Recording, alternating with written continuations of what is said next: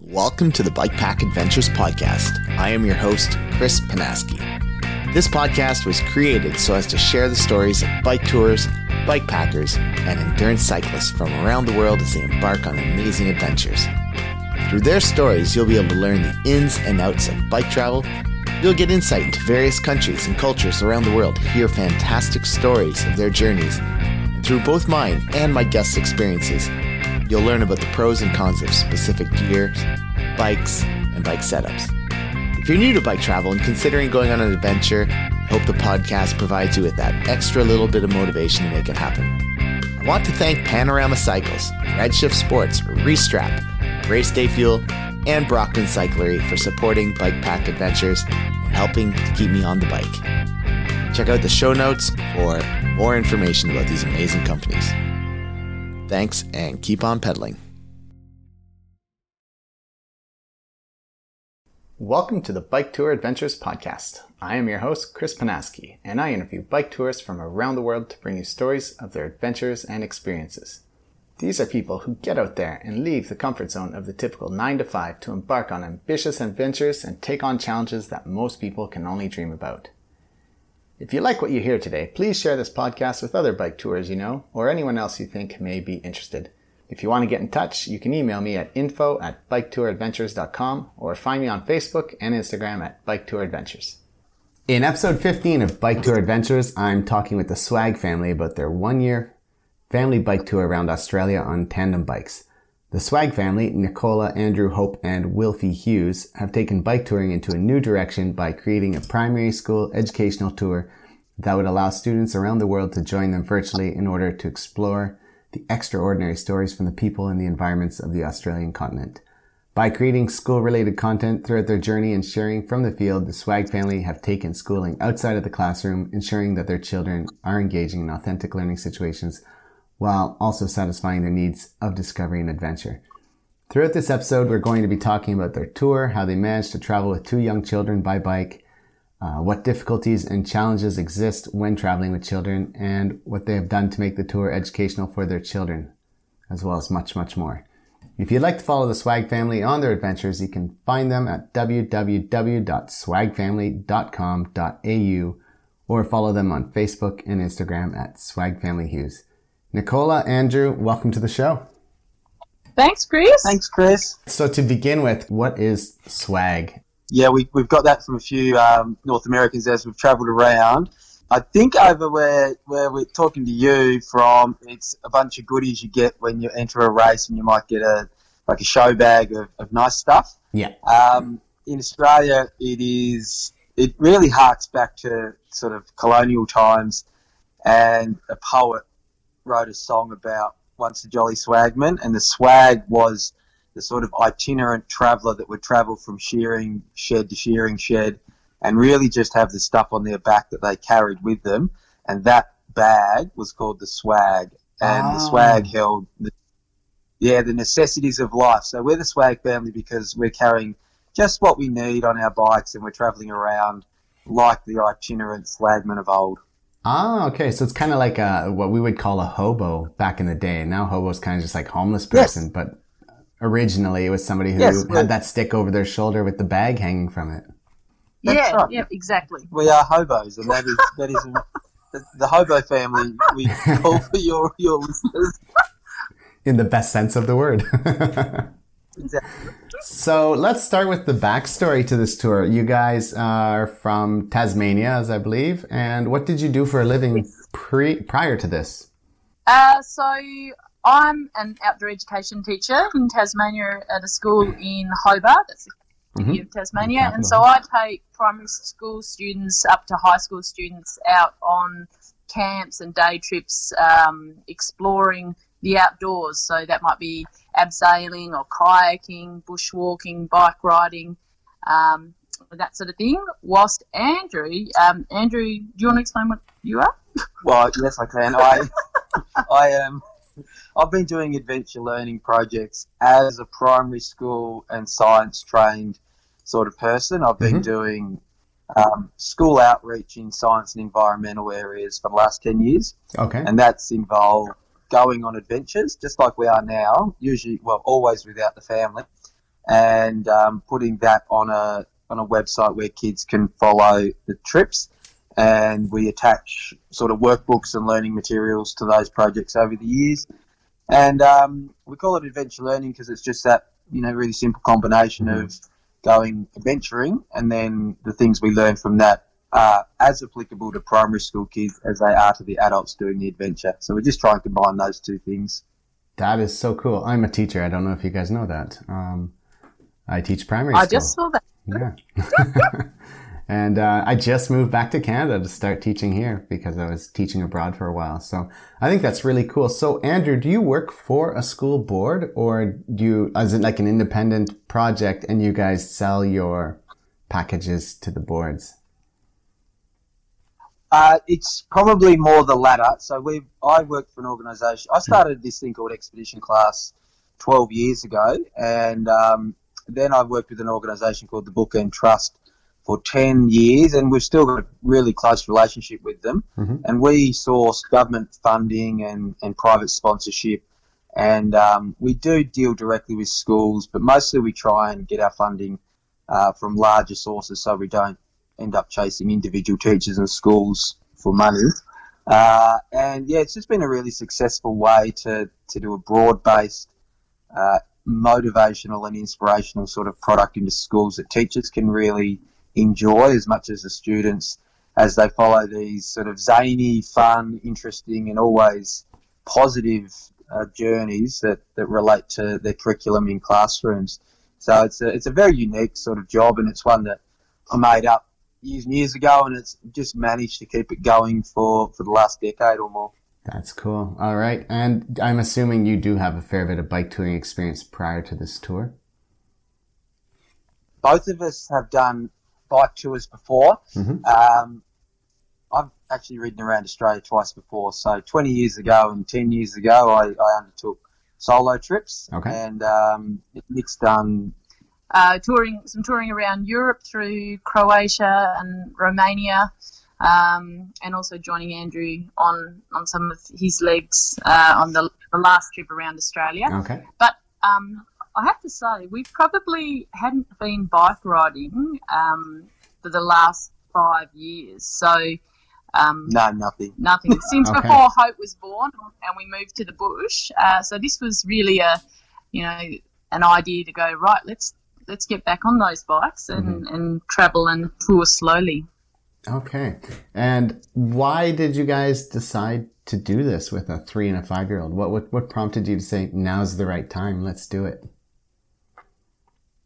It's a lot to do with their age, actually, and our stage in life. So being 3 and 5, it sounds young to be taking kids out on a bike, but it's actually a really great age for their development, but also for the logistics of carting kids around on bikes.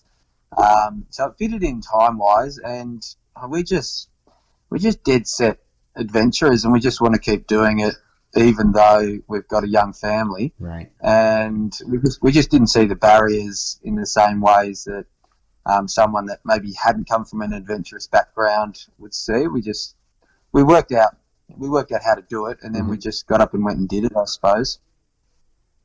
Nice. Actually, this is something I had, my wife and I have had this discussion, because I've said, I'm a teacher and I'm not going to sit at home for 8 weeks in the summer. I'm going to be gone somewhere. And she's like, well, what about the kid? I said, well, we don't have kids yet, but when we do, I said, I'm taking them. They're going to come with me. We're going to travel Europe, and we'll camp every day, and we'll follow the bike path so it's safe, and this and that. And then she's like, okay. So yeah. Others have said, that's not practical. I would never do that. And I thought, well, it could be done. It's not as bad as I think as it sounds, once you get used to the routine. Yeah, and I think for us, one of the big things that helped us was knowing that there were other people who had done this before us. Yeah.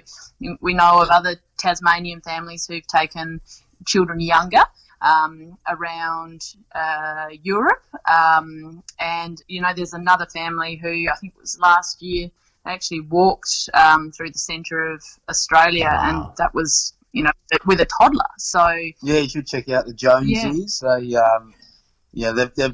So people are out there doing it, and it's really, Kids are, I mean, I say to classrooms when we visit them, but kids are the best adventurers because they don't have a lot of preconditions and ideas about what it should be like. They adapt very quickly to whatever the situation is. Mm-hmm. And honestly, I think I'd probably rather take a 3 and a 5-year-old than some of the adults I've worked with over the years on an adventure. That it's a lot easier than people think. Yeah, not without its challenges, but. Yeah, and it's not so much, the kids can adapt to the situation. It's just the adults being prepared to, take them into that situation. So as long as they're in a loving and supported environment, they'll just roll with it. Mm-hmm. That's very nice. So I assume you started from Tasmania and then you caught the boat to the mainland, and then where did you go from there? To give you the sort of quick version of it, we spent the first month and a half in Tasmania, and we covered, I think, 1,500 kilometres. Not sure how many miles that is, but I use kilometres. Miles, I suppose. And I use kilometres, yes. Yeah. Sorry. And then we caught the boat across Bass Strait, and then from Melbourne, which is the capital of Victoria, we went straight up the eastern side of Australia, but mm-hmm. we didn't follow the coast. We went inland through the outback, or the edge of the outback, mm-hmm. and we stayed off the main busy highways, and we reached the water again, or the ocean again, next at Cairns, which is far north Queensland, and that's thousands of kilometres up there. And then we turned across the top of Australia, and we followed some dirt roads, some really rough roads, very isolated sections across to the next ocean meeting, which was in Broome on the western side of Australia. And now we're sort of heading south down to the southern coast, and we'll head along the southern coast until we get back to Melbourne in a couple of months' time. Okay, so you're heading towards, down towards Perth and then along the south, yeah? Well, we're even being a bit sneaky because of our time. We want to be back by Christmas time to Tassie. We're missing the west coast of Australia completely. We're going from Broome straight down to the mining town of Kalgoorlie, which is sort of in the lower middle of Western Australia, and then we hit the coast again in the Great Australian Bight, which, if you look at a map of Australia, is that big shark bite out of the bottom. And we're not obviously seeing everything, and we're certainly not doing a circumnavigation in any sort of true sense of the outside of Australia. We're making the most of our year as best we can. Okay, yeah, that's good. I was looking at the maps today and was thinking, well, if they're 9 months into this, how are they going to get back by Christmas? That starts to make more sense. So where are you now? What's the name of the town you're in? We're in a place called Marble Bar, which is well known in Australia for being the hottest place in Australia. So we have temperatures of between 35 and 39 degrees at the moment. Okay, it's not too bad at the moment. I guess it's getting towards hotter in the summer. Very, very hot. I was living in Southeast Asia for 7 years, 10 years, so. Oh yeah, look, we're still on the edge of what they'd call the dry or the cool season up here. Yeah. So it's the right time to be here, but it's starting to get hot, and by summertime they'll have days and weeks and weeks in the 40s and right up to 50 degrees up here. So it's we've got to get out of here soon. That's why I'm saying it's not that hot. I could see it getting worse because I knew it could get really bad up there. Oh, unbearable. I don't think you'd want to be up here on a bike in a couple of months' time. Yeah. And I have to say, being Tasmanian, I mean, 30 degrees is stinking hot for us Southerners. So, how did you did you actually make a plan to take the year, or did you just kind of say, we're going to go, we have a year, let's go and just make it as far as we go? Or did you have like checkpoints that you said, we need to reach here by a certain time? Well, in terms of designing it, we knew that we wanted to ride around Australia and look at Australia, but we spent probably a month and a half in Tasmania, just zigzagging around and finding our feet. And by the time we actually came over Bass Strait, we were still umming and ahhing about which route we'd take. So, being an adventure, different routes have opened up as we've progressed along, which has been really exciting. Not sort of locking ourselves into bits and pieces at the beginning. Where as we've travelled around about 4 or 5 months into the trip, I got a phone call from my sister saying, "Guess what? My partner and I are engaged and we're getting married." And so that turns out to be a November wedding. So we've got to find our way to get over to Sydney, which, we've already passed the eastern side of Australia. So that has actually put a bit of a timeline on it for us. So we have to get to Adelaide by, the 11th of November. So that's sort of given us some points that we need to make by certain dates to finish up the trip. But it's great because it has actually meant that, we now have calculated that we can do the lap of Australia. Okay. Yeah, and to give you an example, Chris, we were just looking last week or up till today, we're still getting information on a dirt road from Kalgoorlie that will take us onto the Nullarbor, which would be 500 kilometres of really remote riding.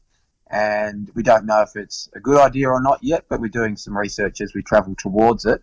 And we'll make that call pretty much when we get to Kalgoorlie, which way we go. We can go on the dirt road or we can go down the bitumen. And and that's happened all the way around. We know we need to get back home, but we don't know how we get there until we get there. Yeah, I saw the video where you guys were just basically falling over on the bikes and kids were running down the dirt road because the washboard was so bad that it was like you couldn't even stay on the bike. I don't imagine I don't imagine the next road could be worse than that, but you never know. I think we probably covered as bad as it gets. There's always worse out there, but no, we've probably covered the northern half of Australia is the less populated, less sealed roads. It's a much tougher environment, I would say, than where we're heading. But you never know. We might have a few surprises in store for us. Yeah. How far do you guys ride on average? I mean, it's a lot different when you have all the bags and kids as well. Yeah, we're significantly slower than most tourers. So we, on the bitumen, might do sort of 60 kilometres, but that's very much dependent on what's going on with the weather. So if we've got a tailwind, we cracked 106 kilometres riding into Broome, which was fantastic. But then on the Gibb River Road, which is the one where we were falling over in the really soft sand and having to push and heave bikes through some pretty horrid conditions, I suppose, tough, challenging conditions. We were doing 27 kilometres and absolutely knackered it. Yeah. And what kind of bikes are you using? Are they specially set up so the kids can pedal too, or are they just passengers, or how does it work? They are specially set up so the kids can pedal. So they're very standard tandems, but I ride with Hope. So she's our 5-year-old girl, and the frames from Thorn in the UK came over and they'd measured us up, or we set measurements, and Hope can pedal from a normal seat position. Okay. And on Wilfie's with Nick on the yellow tandem, and they set that up so that he's got kiddie cranks that bolt onto the stem, and his little short cranks attached with a long chain down to the front chain ring.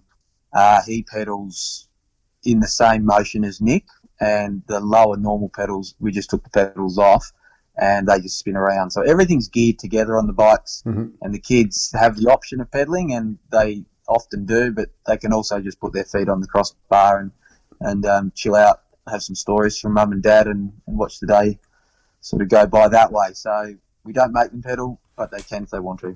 And the other thing that Wilfie's got on his bike is a backrest with a seatbelt. Okay. So it's not like the traditional child seat on a bike. It's just a steel frame waist section that basically holds him in if he was to get bounced out. So he's fallen asleep once on the bike, which he wouldn't normally do, but he was suffering from a cold that day. Okay. And the belt held him in for me to feel the slump of the bike and then sort of turn around and deal with the situation. But he's got that Hope doesn't need to have that. But Okay. that's the only other addition. Yeah, other than that, they're very standard bike setups with front and rear panniers, handlebar bags. I'm carrying a trailer on my bike so we can load it up with extra water where we need to. And yeah, it's a very typical looking setup, except for the fact that they're longer with two small children on the back of them rather than adults. Fair enough. Then you said there were Thorn bikes?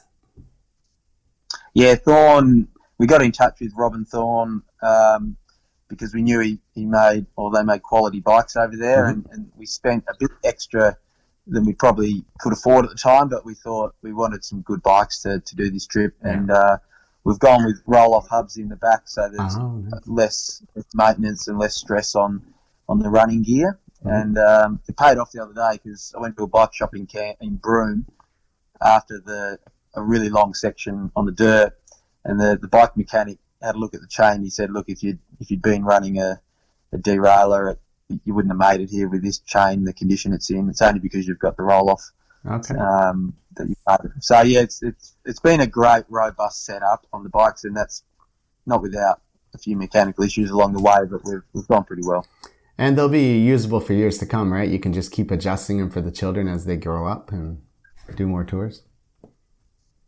Yeah, that's the idea. They'll probably last us until they're young teenagers. The setup we've got, we can take the kiddie cranks off. We can put Wilfie on Hope's bike, and Hope can go on the bigger bike. So yeah, they're quite adaptable to us as a growing family. And how much is the weight that with the bike and bags and trailer, and it's got to be pretty substantial, yeah?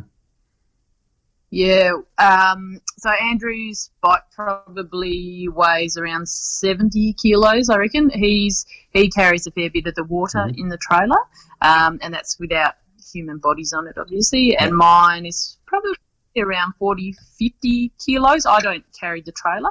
So, they're heavy bikes, and they're a bit of a mission to stand up, and for that reason, we don't have stands on our bikes. We often lie them down on the ground, which sometimes passing traffic get a bit concerned that we've had some major crash because the bikes are lying down.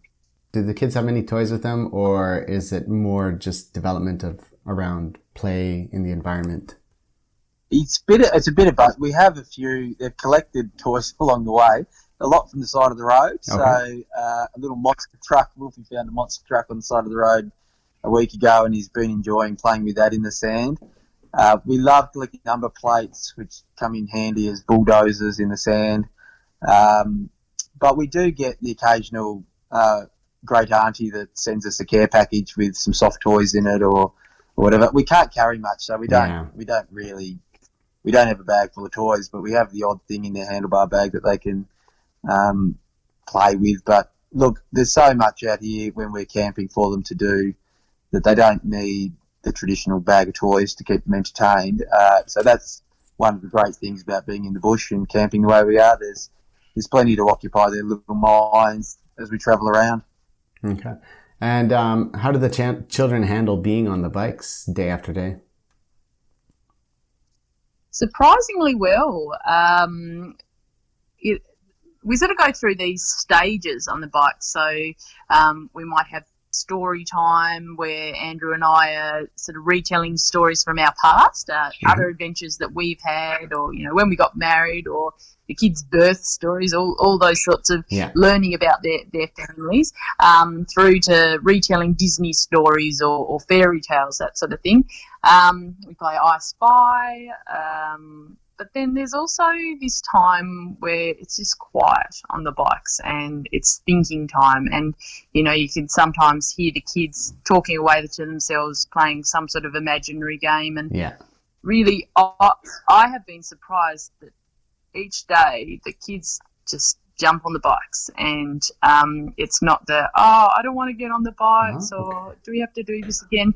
Because the travelling is such a different way to travelling. I think if we were doing this trip in a car and we were expecting the kids to be sitting in a seat all day, every day, then I don't think that they would enjoy that as much, and they would sort of look to use other sources of entertainment. But when you're travelling on a bike, and I mean, you know this as well, you're travelling with your senses. So, you know, they're seeing all this stuff at a slow pace, and they're smelling stuff, and they're hearing stuff, and they've got the capacity to jump off the bikes and pick up and touch and feel those things. And so it's, you know, it's a really engaging way for kids to travel. And the questions that come up as we pass things are, you know, their minds are just being expanded every day. Yeah. I was wondering, like, when you're with the kids, if they say, can we stop? Is that a stopping time, or do you start to hum and haw and thinking of, is this a good time? Should we go on? It's a bit of both. We definitely listen to them. We sometimes ignore them for maybe a few kilometres and just say, oh, we're not far, we just have lunch in 15 minutes. But you have to listen to them, because it means they're genuinely tired or genuinely hot, or they need a break. So we do listen to those cues. And we tend to stop a fair bit on the road. Like, we're not... I mean, we've been watching the wonderful Race to the Rock here in Australia, where there's some crazy men and women riding from one side of the country to the middle and doing 200-300 kilometres a day. We're just so different to that form of bike riding. We are 5 kilometres down the road. Oh, I think that was a number plate. Let's jump off and go and grab that. Or let's have morning tea, and it might be an hour under a tree somewhere. So it's a pretty relaxed pace, and it has to be. They're 3 and 5 years old, and we don't have 100 kilometres in our head every day. We've got 40 or 50 and 60 if we're lucky. So it's a nice way to travel from that point of view. It's much more relaxed than some of the trips I've done, and I suspect Nick's done in the past. Okay. What are some of the challenges that you face when cycling with children? Before continuing on with the podcast, I just want to thank some of the Bike Tour Adventures sponsors. Bike Tour Adventures is proudly sponsored by Redshift Sports. Founded in 2013 by a team of mechanical engineers who happen to be avid cyclists, they've been focused on creating components that make a meaningful difference to the riding experience, such as the switch aero system, the shock stop suspension system, and the kitchen sink handlebar system. I've been using the dual position seat post paired with the shock stop stem since 2020 and have nothing but great things to say about their products. Use the checkout code BTA15 on their website to save 15%. Beginning in 2010 with environmental sustainability as a main focal point, Restrap has been in the bag making business for quite some time. Having used their race bags since 2021, I find their holster system and magnetic buckles to be extremely effective and truly unique. Use the checkout code BTAPOD10 to save 10% at checkout. Lastly, named after the animal that roams the Tibetan Plateau, Chiru Endurance Bikes was started by Pierre Arnaud Lemanga in 2009. After noticing the lack of endurance bikes on the market, Pierre used his expertise, know-how, and racing experience to create high-end carbon fiber and titanium bikes for the discerning rider and racer. Thanks, and back to the podcast. I would say we get very tired from I'd say relaxed, but it's a lot of energy goes into the days. That's being with each other 24/7, so a lot of conversation, all that closeness and energy and exercise being expended means we get really tired by the afternoon and the evening, and that's for parents that have small kids. I know that's the time when kids often, for some bizarre reason, have the most energy and want to go crazy. So we have, usually in the late afternoons, we'll get off the bikes and the kids will be buzzing around with a million things to do and questions, and we're knackered and we're setting up the tents and setting up the camp, and that can be a challenging time just to keep to be a good parent as well as just manage yourself at the end of the day. So get the fluids in, get the food in, and get the camp set up. So that's a challenge. It's definitely a challenge. I think we're good at it. We're managing it, but it's not without difficulty. Okay. What advice could you give to parents out there that might be thinking of doing a family bike tour and are unsure about how to go about it? I would say anyone it's not for everybody. That's the first thing to say. It's definitely not for everyone. I suspect the people listening to this podcast might be more inclined than others. But do it. I mean, there's absolutely nothing to stop anybody that has the will to take their kids on a bike tour. And it can be very slow paced. It could be more ambitious than what we're doing or less ambitious. And we've had the most amazing experience over the last 9 months. And if you value travel and experiences with other people and kids developing in ways that are not the norm, then bike touring with kids is definitely the way to go. But like, just be prepared for all the things we've talked about, the challenges, and coming at the bike tour without high expectations about what you're going to achieve every day is probably one thing I'd advise. Don't set yourself too lofty goals, certainly to begin with, and just be happy with getting down the road 20 or 30 kilometres and pitching a tent. That's enough most days. True. Have there been any serious problems on this trip? Sicknesses, major breakdowns, etc.?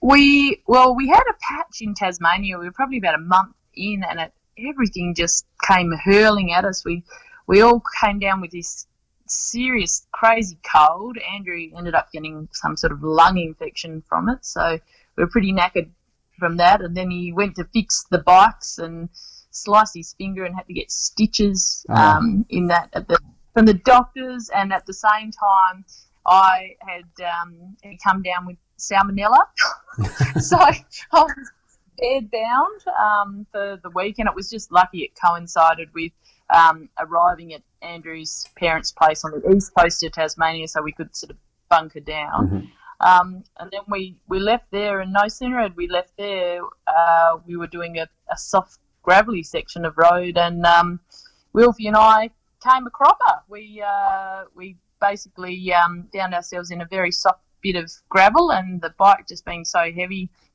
just slammed down, and we hit hard with our heads and our faces, and Wilfie ended up coming out pretty unscathed, apart from with the blood on his cheek. But I had this massive egg on my arm, and for probably a 24-hour period whilst we went to get it checked out, had suspected that it might have been a broken arm. Okay. But so that was all within the space of probably 2 weeks. Everything just came hurtling at us, and since that time, actually, we've been travelling pretty healthily. I mean, we go through patches of being tired and a bit run down, but I think not having the kids in daycare or school this year has meant that we have been really healthy, and hardly any colds, and no gastro apart from my salmonella, which I think came from some dodgy takeaway food that we ate at a shop. Oh, that's interesting. Like, it's like a perfect storm of 2 weeks. Like, everything that could go wrong did.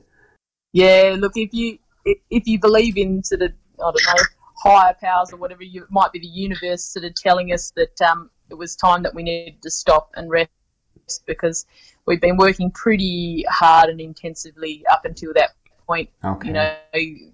Pre-trip, finishing work, getting all set up for the trip, packing up the house, going and saying goodbye to friends and family, and then hitting the road hard on Tasmania's rugged, wild west coast with some serious hills and gravel roads. And I think in some ways maybe it was our bodies or whatever just saying, hey guys, stop for a week. You don't have to keep going, and just get a bit healthier. So we ended up sort of recuperating up in the northeast of Tasmania at this beautiful place called Little Musselrow Bay, and it was just it felt right to stop and recover there. Oh, great.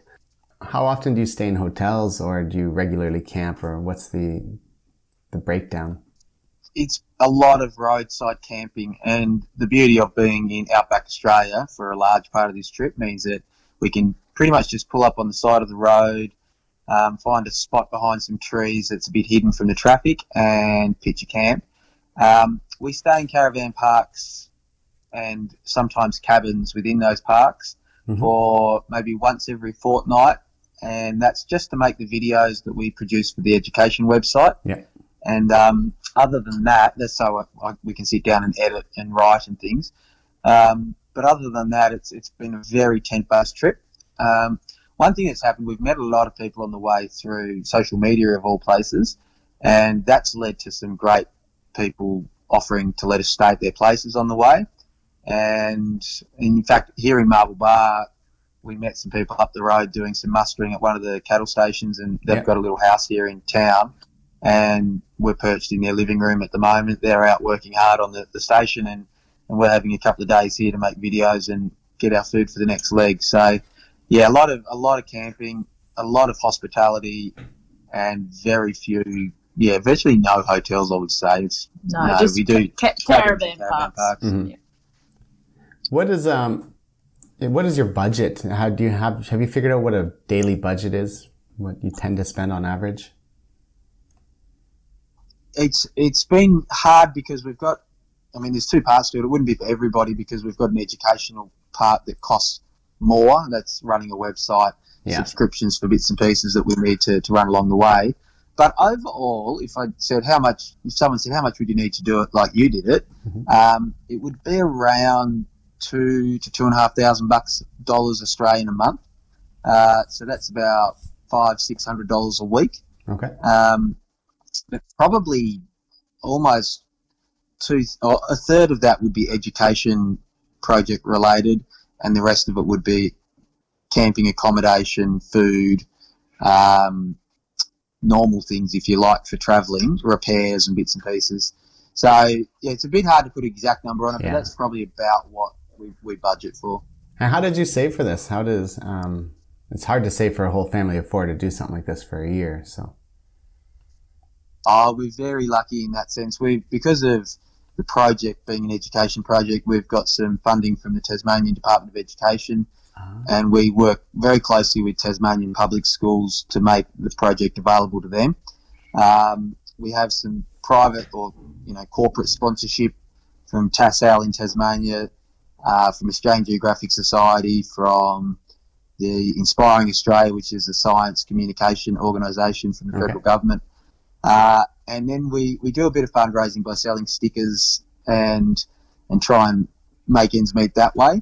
And of course, we're also eating into we have a house at home, and we've got renters looking after our house, and that we sort of joke that they're our biggest sponsors because they're allowing us to pay the mortgage while we're away. Yeah, that's right. And we also, we eat into our mortgage a little bit by this stage of the trip too. So it does cost it's definitely costing us money, but it's completely worth it, and we've been very lucky compared to many people that do similar things. That's right. North America or Australia, there's very good education and it's free. I mean, it's in the taxes, but it's free. Whereas places like Malaysia, parents regularly spend $10,000 to $20,000 a year just to have their kids in school. So when you start thinking of it that way, you say, it's just an investment. Yeah. We had a bit of a joke between ourselves. We said, if we were to give our kids to someone else and give them an experience like this as a paid education product, or sort of, there you go, kids, have your year away on the bike and go and learn heaps of stuff. What would you charge? You couldn't find anyone to do it for you, but they'd charge an awful lot. So look, we're giving ourselves and our kids a great, wonderful learning year. Mm-hmm. So we can't really put a price on that, I don't think. But like I say, we're just very lucky to be in the position we're in and to be able to do it. So yeah. So when I was 8 years old, I went to Disney World, and at this point in my life, I don't remember that much about it. My question to you is, do you worry that children are going to forget this trip as they get over it, or will it be something that you just kind of review and talk about regularly and see if it sticks? Yeah, so Hope's 5 and Wilfie's 3, and I think I'm pretty sure that Hope will remember by herself some moments from this trip. And I have memories from when I was 3, these flashbacks of certain things. So I wouldn't be surprised if Wilfie might remember something. Mm-hmm. But I think this trip's more about setting them up for giving them broad-based skills, that idea of resilience and looking after themselves and seeing the world through different eyes, through all the people that we meet, knowing that there's not one way to live. And so these skills and values that they're learning, they will take them through the rest of their life with them. So it's not necessarily, I remember riding through Marble Bar and hanging out at someone's house. It's that, they have developed, part of the foundations of their life and who they are on this trip, and that's what we really had hoped for. And I mean, we're seeing these huge changes in the kids in terms of their confidence and their ability to approach other kids and other adults and have conversations, whereas before they would hide behind us and they wouldn't, they didn't want to go and speak to these scary strangers. So, those things have changed for them. But obviously we're also making these movies each week, each couple of weeks, and the kids have seen them every so often, but I'm sure that they will end up sort of forming some of those memories later on down the track when they look at them. Oh, I remember that, but whether or not that's actually based off watching one of the little clips, who knows? True, yeah, it'll be just a perfect refresher. Can you tell us more about the website and the educational aspect of the tour? You did touch on it briefly in talking about the funding, but what exactly is it and how does it work? Well, that's the concept of adventure learning is something that I've been working on with the Bookend Trust and other people over the years, and it's really just about making a resource, which is the website, and then the workbooks that we produce before we leave, so that teachers can step into the website, have a look at the videos or the progress map, or get in touch with us on a forum where we can answer their questions. And then that sort of engagement with what we're doing out here leads to questions, lessons, and learning in the classroom. So the website really just functions as a way for adventurers, us in this case, to meet students in classrooms. And through that interface, we just hope to spark some imagination, some inquiry, and some hard knowledge as well. So they're seeing parts of Australia that they wouldn't otherwise get to see, and we hope that translates into a sort of a desire and a thirst to find out more on their own and take it further. So the website it's pretty simple in many ways. It's really just an old-fashioned blog with a few teaching resources bolted onto it, but it really is effective at giving kids a kid-specific adventure product that they can feel like they're a part of, and that's the way we want the website to feel anyway. We want kids to enter it and go, cool, here's the Swag family, they're part of my gang, this adventure I'm involved in, and that leads to hopefully really engaged learners. I was looking at your website. I like it. I was thinking if there's a way I could use it in my classroom. I teach French though, so I'm not sure, but I might have to do some translating. But no, that we don't cater specifically to the French teachers, but look, the website, and I should give a plug to our website developer is just an amazing person, Rebecca Skiers. She's done a lot of it out of the goodness of her own heart to help us out, and the designer Patrick Badger. Those two down in Tassie, absolute dynamos, and we don't do all that ourselves. So, and I guess that's another. If someone wanted to do something like this, my advice would be find other people that are good at different parts of project management and project development, and get them to lend their expertise, or if you can possibly pay them properly for it, then do that, because you get a much better experience for the users at the other end. Good call. I was going to ask you, I saw on the site the word Narragoonawali, and I wasn't sure what that meant. Probably I assume it's something that most Australians know about, but maybe you could just enlighten us.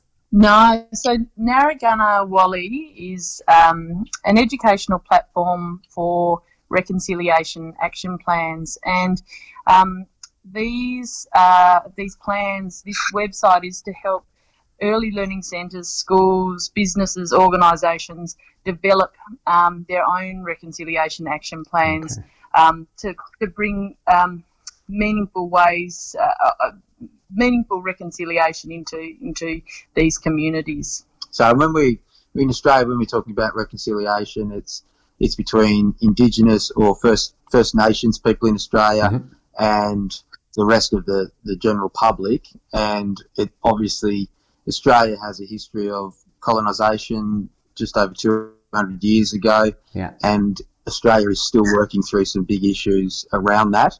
And for our trip, we just wanted to be just starting on the journey, I suppose, to be actively thinking about that and working towards ways that, in our very small way, we can find out more about the issues behind the relationship between us and the country and the First Nations people, and then just start to try and understand it. And I think that's what many Australian people are starting to wake up, that we've got a lot of work to do to grapple with our past. And we're just starting on that journey. So it's been really great from that point of view. Okay, we have a lot of issues with this as well in Canada with regards to reconciliation, First Nations and stuff. And it's an ongoing process. So the SWAG Family Reconciliation Action Plan is what have the kids gained from this so far? Can you tell us a bit about that? So, I mean, for our children and for all the students that are following the project, and also the adult audience through Facebook and Instagram, as we travel through, we look to get stories from different places, and the First Nations story is like we said, it's a really interesting story, and different things are happening in different parts of Australia. So we like to interview different people, and so for our kids, they're getting a real different perspective on what's going on in Australia. So that's been really valuable for us and for our kids, and also for the wider audience. Awesome. I think that ties right into my next question is a lot of people, they do bike tours all over the world, going to different countries and stuff just to get this taste of culture and how people are different. How have you noticed much difference in the way the people are throughout Australia, and how are they similar or different? Well, one example is, so we're from Tasmania.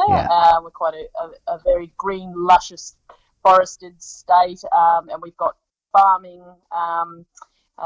down here. But our farming is so small scale compared to the farming up in the northern part of Australia, where we're talking about a million acre properties that have got, and they're not densely stocked. They're just huge properties that can't sustain a lot of livestock. But people, it's just the scale of things in these parts of Australia is very different to where we come from. Okay. So, I mean, seeing those sort of differences, but also, talking to people, and people live in different ways across Australia, and there's different industries and, different values. But the thing about travelling on a bike with kids is people seem to be really happy to come up and have a conversation with us. And for our kids to see people of all different colours and from all different backgrounds and living in all different parts of Australia, and to know that, at the core of it, humans can be very generous, caring, wonderful and interesting people, regardless of where you live and how you live your life. And that has been a really huge thing for our kids and for us to experience. Yeah, I think it's an amazing trip. It really resonates with me because it's something I could see myself doing when I have a 3 or 5 year old. So you come over here, mate, and we'll loan you the bikes and you go for it. You go hooning around. Excellent. I'll get in touch. Yeah, we'll be in touch. Now, everybody in the world knows that Australia is the one country that's trying to kill you all the time. Everything is poisonous or deadly. How do you keep your kids safe when they're running around, barefoot or just playing in the rocks and everything? Oh, look, it is probably one of the bigger. I mean, Australians are the worst at it, but we build this mythology around how dangerous Australia is. It just isn't that dangerous when you need to go in with a little bit of knowledge, but as long as you don't go swimming in croc-infested waters at a stupid time of the night, and as long as you don't try and whack a snake over the head with a shovel, then you're pretty right out here. Honestly, we don't have any fears for our kids or ourselves. Actually, you should check out, just yesterday I posted on our website the latest video, and in that video we meet Brian Busho, and he's a herpetologist, and he loves snakes and all the reptiles of Australia. And if you want to see how to approach Australian wildlife and how to fall in love with it rather than be scared of it, then have a watch of that video, because it's just about attitude and a little bit of understanding. And Australia's, I reckon, it's the safest place on earth. We have had no dramas at all. Having said that, there are some things that could kill you out here if you're really stupid. Okay, good to know. I'll come to Australia. I'll borrow a bike. Give me about 5 years. Done. We're locking What have in. been some of the greatest memories of this trip, whether it's personal or in terms of like just seeing that sparkle in your kids' eyes? Anything that sticks out, that stands out for you? Gee, there's every day. That's the problem. And so what we're doing is every couple of weeks we're putting the footage together and trying to put a 5-minute video together of the highlights of the fortnight. And there's a lot. I'll give you one. It's just a little one, but it was the kids were at a rest stop. It was a nondescript sort of place in central Queensland, and an army-coloured truck, a big army-coloured truck pulled in, and Wilfie is pretty obsessed with all things army and big machine related. So, do you think they've got guns? What do you think they are? Are they soldiers and all this sort of stuff? We said, go and have a talk to them, mate. We're just here 200 metres away. Walk up and have a chat to them. And they ummed and ahed and he'd and hawed and thought about it. And then eventually the two of them, Hope and Wilfie together, got the courage to go by themselves and talk to these two men out of this truck, who ended up being, one was a police officer and one was his brother, and the most lovely people. And just that was their first big step into breaking down that fear of strangers and the unknown. And it was a little thing, but it was something that we'll remember, I think, as parents, because we saw our kids sort of take that leap, if you like. And it's not every day you get to do that, but on this trip there's more of those sort of opportunities pop up than it's like that first time you crawl, take a walk, or go and talk to strangers. In an army truck on the side of the road. Anyway, there you go. That was a memorable one. What about you, Nick? You got any? I have to say, I do think it is our interactions with other people that have created the biggest memories along the trip. And, even bumping into caravanning families along the way, and, the generosity of people, but hearing people's stories and what has brought them to these places. And that seems to really make a connection for us along the way. So I think people have been the biggest part. And obviously, the Australian landscape is so diverse and incredible. So we've been to some of the most beautiful places along the way. And even just last week, we rode down this road called the Boreline Road, and it's in the East Kilburra, and it just spectacular colours, and the red rock escarpments and the green spinifex and the blue skies, and those moments, just seeing those different landscapes for the first time, they get burnt into your memory as well. Is there anything you would do differently if you were to do it all over again? No, I don't think so. And it's it's a good question, but it's one of those what ifs, and I think we try not operate on what ifs. And look, we've taken a lot of forks in the road on this trip, so we've gone this way instead of that way. And you could think about, what if, what would have happened down that road? But we don't really. We just take what comes along the road we're on. So as far as changing things for the trip is what it is, and we are where we are, and we are enjoying what we're doing because of the decisions we've made. I'm not saying it was all perfect, but I wouldn't change it. It wouldn't have been the same trip, Yeah, we wouldn't be here otherwise. So. So no, nothing for me. I don't know. Nick might want to change husbands or something. No, not at all. No. And look, I think, where things have gone slightly wrong, they're the points that you learn, and you make adjustments and you make changes, and that's part of the adventure. So, you need those bits, the good, the bad, and the ugly to have a great time. And look, from a videography point of view, the more difficult, stressful, dirty, horrible moments, the better, as far as I'm concerned. I need a little bit of something to put the camera up against and make it fun for the video part. But joking aside, Nick's absolutely right. The people, you can't have adventure without making mistakes and without getting it wrong and without challenge and difficulty. And you may as well just call it a computer game if you had it all worked out beforehand. So no, we love the good and the bad of this trip. And the unknowns. Usually we love it later. At the time we might not love it as much, but later on we go, gee, that was cool how exhausted you were. Gee, you were grumpy then. That was pretty funny. And it's all part of the fabric. What do you miss most from your normal everyday life at home? It's the further we progressed into this trip, that yearning for home life has definitely dissipated, and we have seen the value of this simplistic life. But having said that, I miss my friends and my family, and some days I do miss just stopping and being in one place, and having that grounded feeling at home. And we've got a very special home that is nestled in the bush, and we look over the water, and I miss the water when we're inland. So I miss listening to podcasts that aren't kid friendly. Yeah. There's nothing I really enjoy.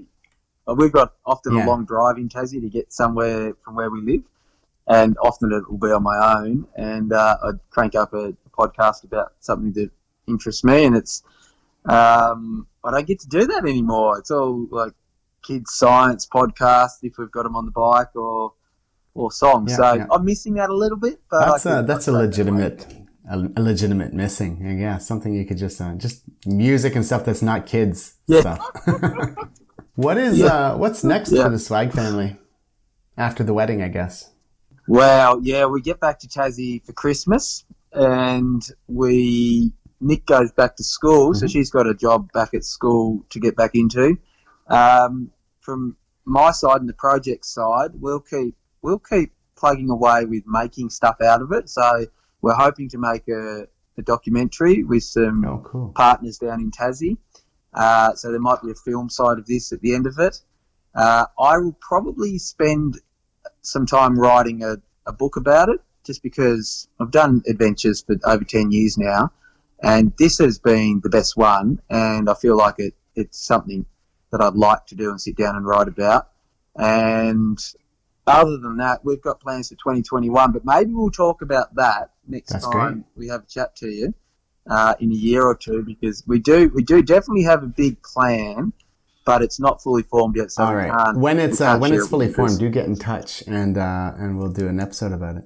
If it comes together the way we think it is, it's going to be awesome. How can people learn more about your trip and get involved with the educational aspects of the tour? Where can they find you? Yeah, from an educational point of view, you can jump on the Swag family website, which is www.swagfamily.com.au, so swagfamily.com.au, and on there is all the videos and the reports to go with that, and the units of work. Otherwise, we post a fair bit on Facebook and Instagram, including those videos and more reports under Swag Family Hughes, and Hughes is spelled Hughes. And if you could sum up these past 9 months in one phrase, what would it be? Life-changing, perspective altering, exhausting. They're words, not phrases. But that's about all I've got at the moment. It's been a true adventure, and wouldn't change a thing. How about you? Anything you'd like to say, Nicola? No, I have to totally agree with Andrew. Come up with your own words / phrase. I suppose growth. The growth of our family coming together in terms of our skills and opening our minds up, watching our kids grow, and just opening our eyes up to Australia and this way of travel. It's been amazing, and it has been epic. And it has been epic just having this conversation with you guys. Thank you so much for this. And I wish you guys a very, very safe last 2-3 months, and keep enjoying it. Thanks, Chris. Thanks, Chris. Thank you for listening to the Bike Tour Adventures podcast. If you're enjoying these interviews, there are 3 different ways you can help me out. You can click the subscribe button on whichever podcast app you're using. You can give me a 5-star review on Apple Podcasts, and you can also check out my website at www.biketouradventures.com. In next week's episode, I'll be interviewing Vroni, Droney, and Jonas. They call themselves Oni on Adventure or Onion Adventures. They've been traveling for nearly 3 years, having cycled 27,000 plus kilometers, and are making their way back to Germany, having started their tour in New Zealand, spending some time in Australia, doing a work and travel visa, and also producing some videos and blog posts for people that follow them. So tune in next week for Onion Adventures. Thank you, and keep on pedaling. I want to end the show by thanking all my listeners once again for the emails and comments I regularly receive from you. It really helps motivate me and keep me going with this project and to continue sharing people's amazing stories. If you have questions or comments, you can email me at bike@bikepackadventures.ca or go to bikepackadventures.ca and shoot me a message through the contact form. You can also check out the webpage for past podcast episodes, bikepacking routes throughout Canada, blog posts, videos, and touring tips. Lastly, I'd like to once again thank all the individuals and companies that are supporting the podcast. If you are enjoying the show and like what I'm doing, you can become one of my show supporters by going to patreon.com/bikepackadventures. And for just a few dollars a month, you can help keep this show going. You can also help out by sending a one-time donation through PayPal. This money all goes back into the podcast, help me to cover the costs associated with running the show, buy new equipment when necessary, and produce the high-quality content that you've become accustomed to. Much appreciated, and keep on pedaling.